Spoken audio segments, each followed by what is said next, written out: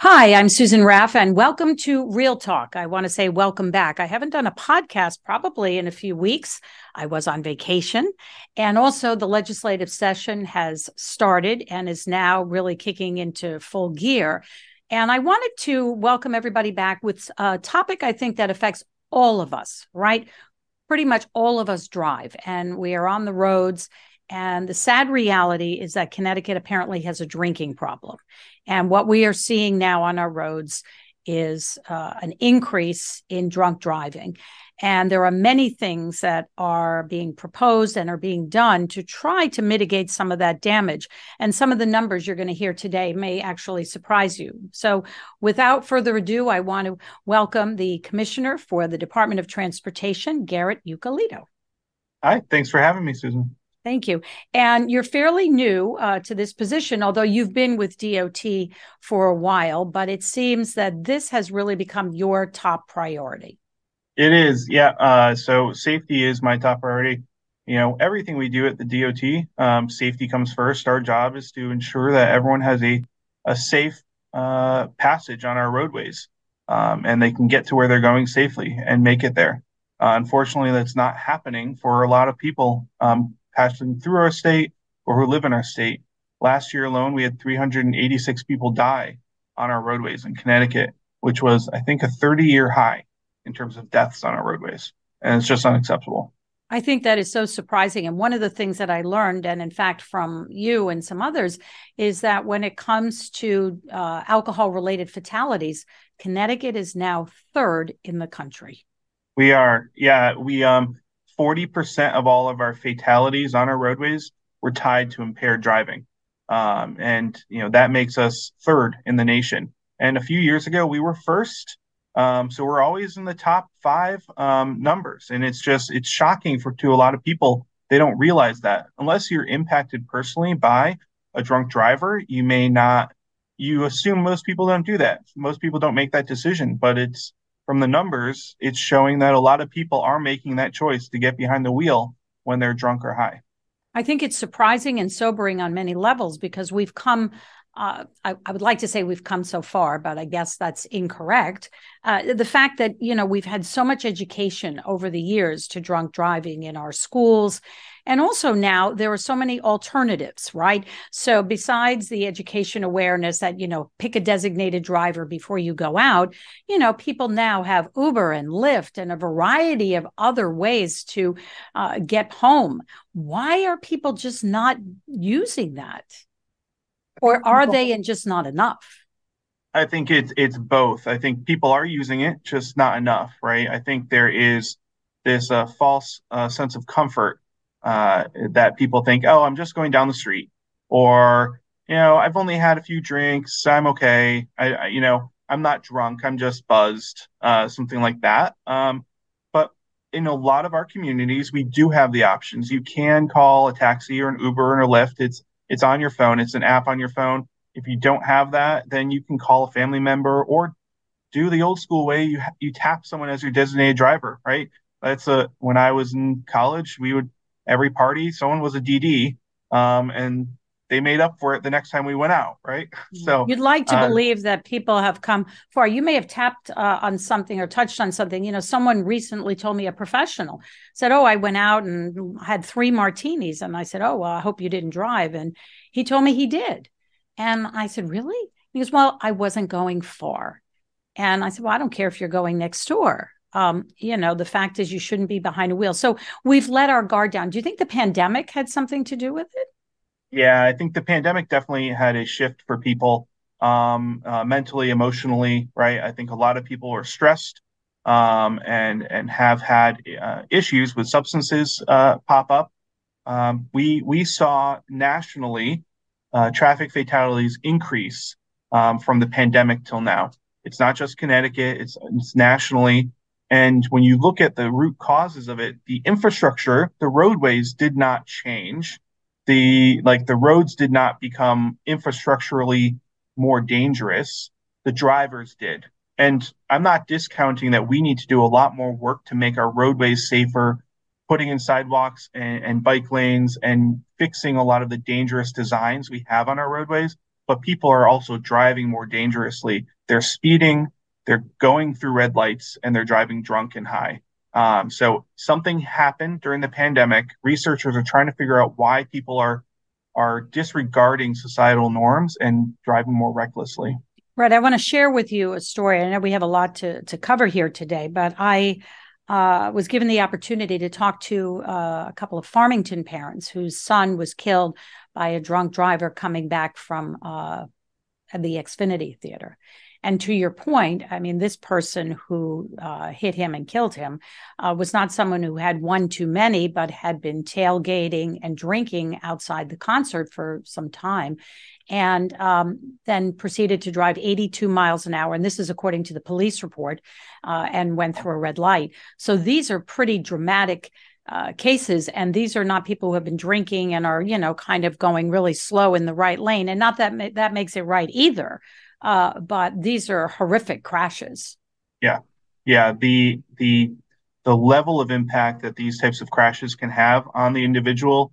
Cars are designed to keep you safe to a certain design threshold, right? Your airbags, seatbelts, cars are becoming safer.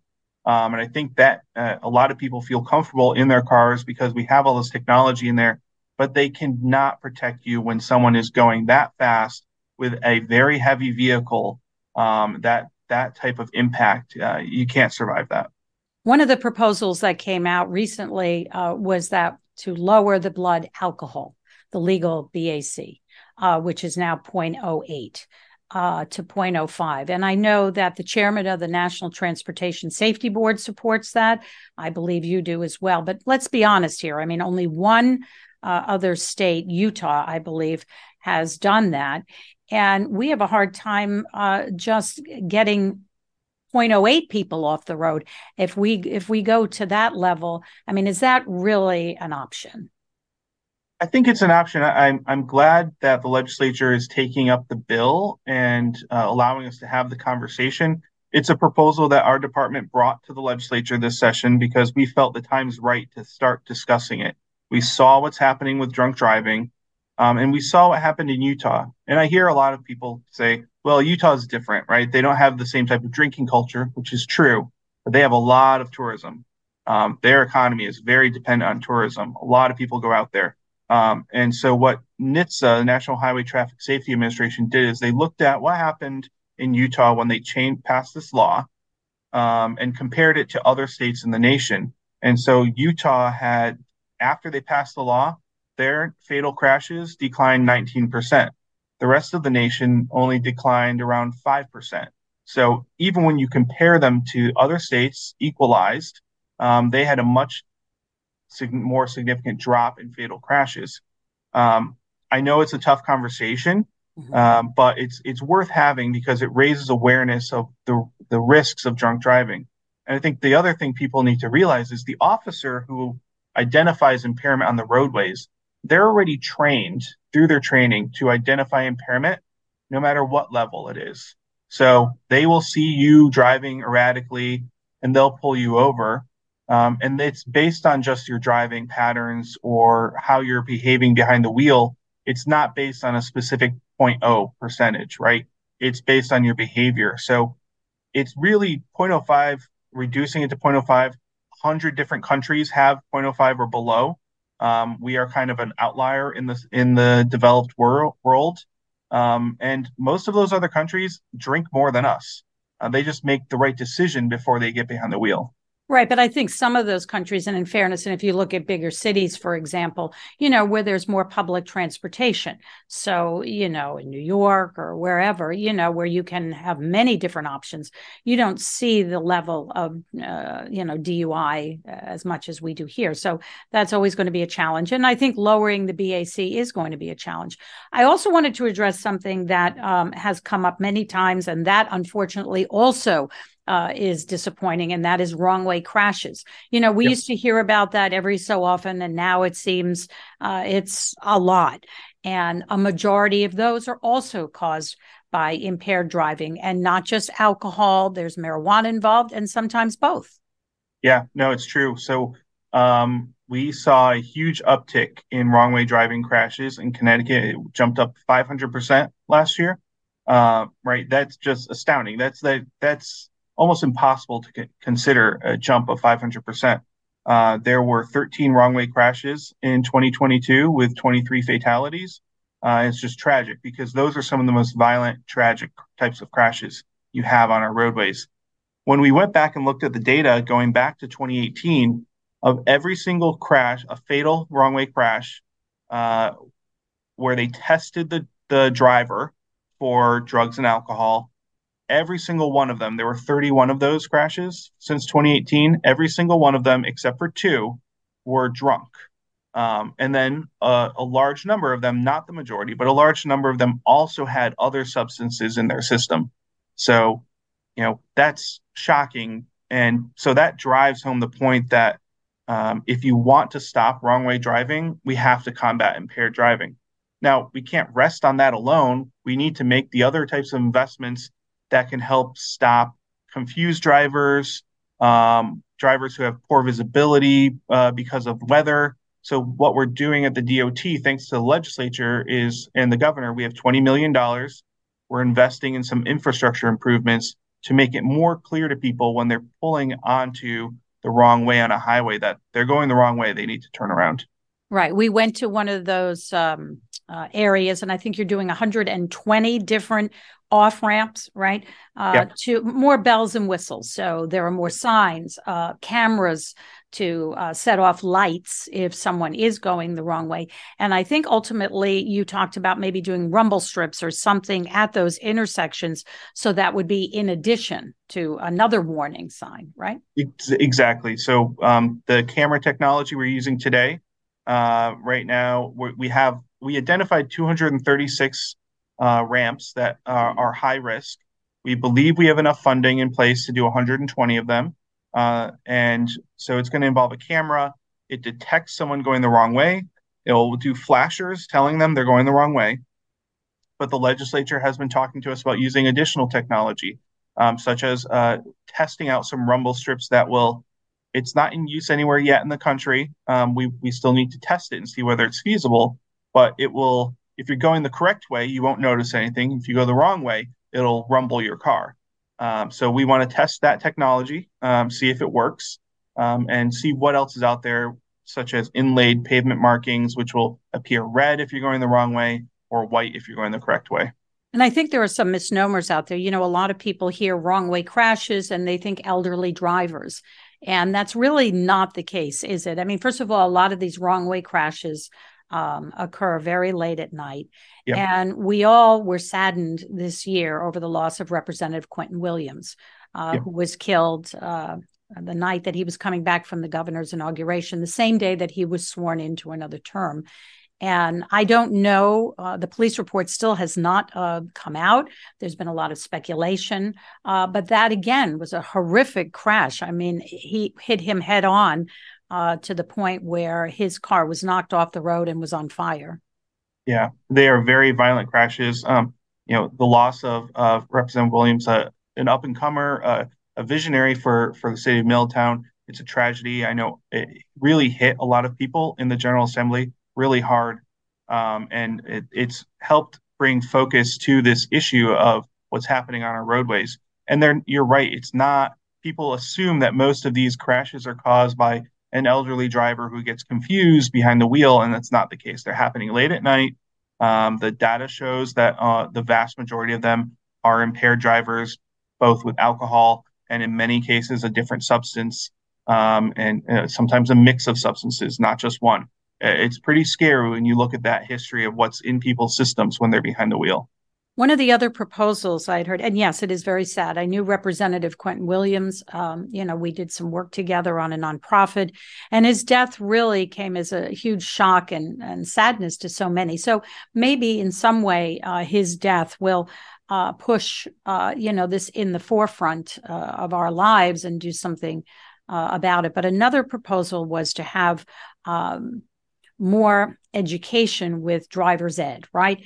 And not to be cynical, we've had so much education already. And so what else can be done, or what can people learn while they're, taking a driving course?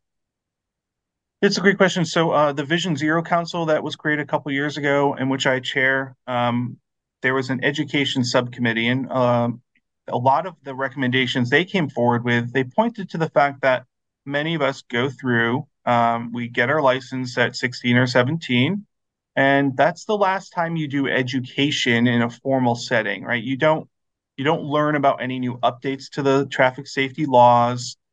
So it's fallen on us at the Connecticut DOT for many years to we'll do education campaigns around the risks of certain things. So when the legislature a couple of years ago passed major changes to pedestrian safety laws, we spent some money, did a multimedia campaign about what those new laws are and how you can adhere to them.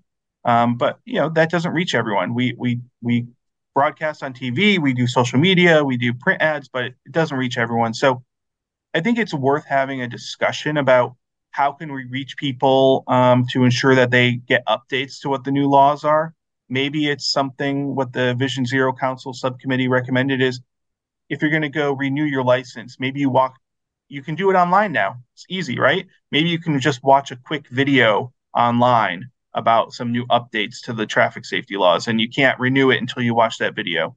Something as simple as that is worth discussing. We're going to keep talking to experts around the country, but I think sometimes too many ads about drunk driving or seatbelts, it gets drowned out as background noise to people. So we need to find different ways to break through and really get in front of them with this education. Right. And as we, talked about earlier was, so many alternatives, for all those who go out and party or go to concerts. You can call your parents, you can call a friend, you call Uber or Lyft, you can sleep in your car. There are so many alternatives that really weren't available years ago. Certainly Uber and Lyft they were not around when I was, in right. high school and college or whatever. Yeah. But so I think that conversation has to be had, that is the last thing that you want to do if you've been drinking is to get behind the wheel of a car. Exactly. Yeah. We're trying to work with bars and restaurants. We've been doing some product placement ads for encouraging people get a ride home, call a ride share or a taxi, putting little table tents at some of the bars during heightened seasons to remind people don't get behind the wheel because we're hopeful that even if you stop one person, that can save one life. And before I let you go, I have to ask you what role you think legalizing marijuana plays in all of this. We have found in some of the wrong way crashes that people are buzz driving. How concerned are you that, we could see a problem that is already intensified get even worse as we see more people driving high on our roads? So we're going to need to get some more data on that. The problem is that cannabis stays in your system. So even if after there's a crash, if they test the individual and they notice that there was cannabis in their system, it could have been there from a few weeks ago. And there's no way to know whether they were impaired by marijuana or alcohol or right. All of them are showing Different. Alcohol, but cannabis is in a large number of them as well, as is fentanyl and others in the system. So we need to do better research working with our sister states. But the other thing we are trying to do is raise awareness for people.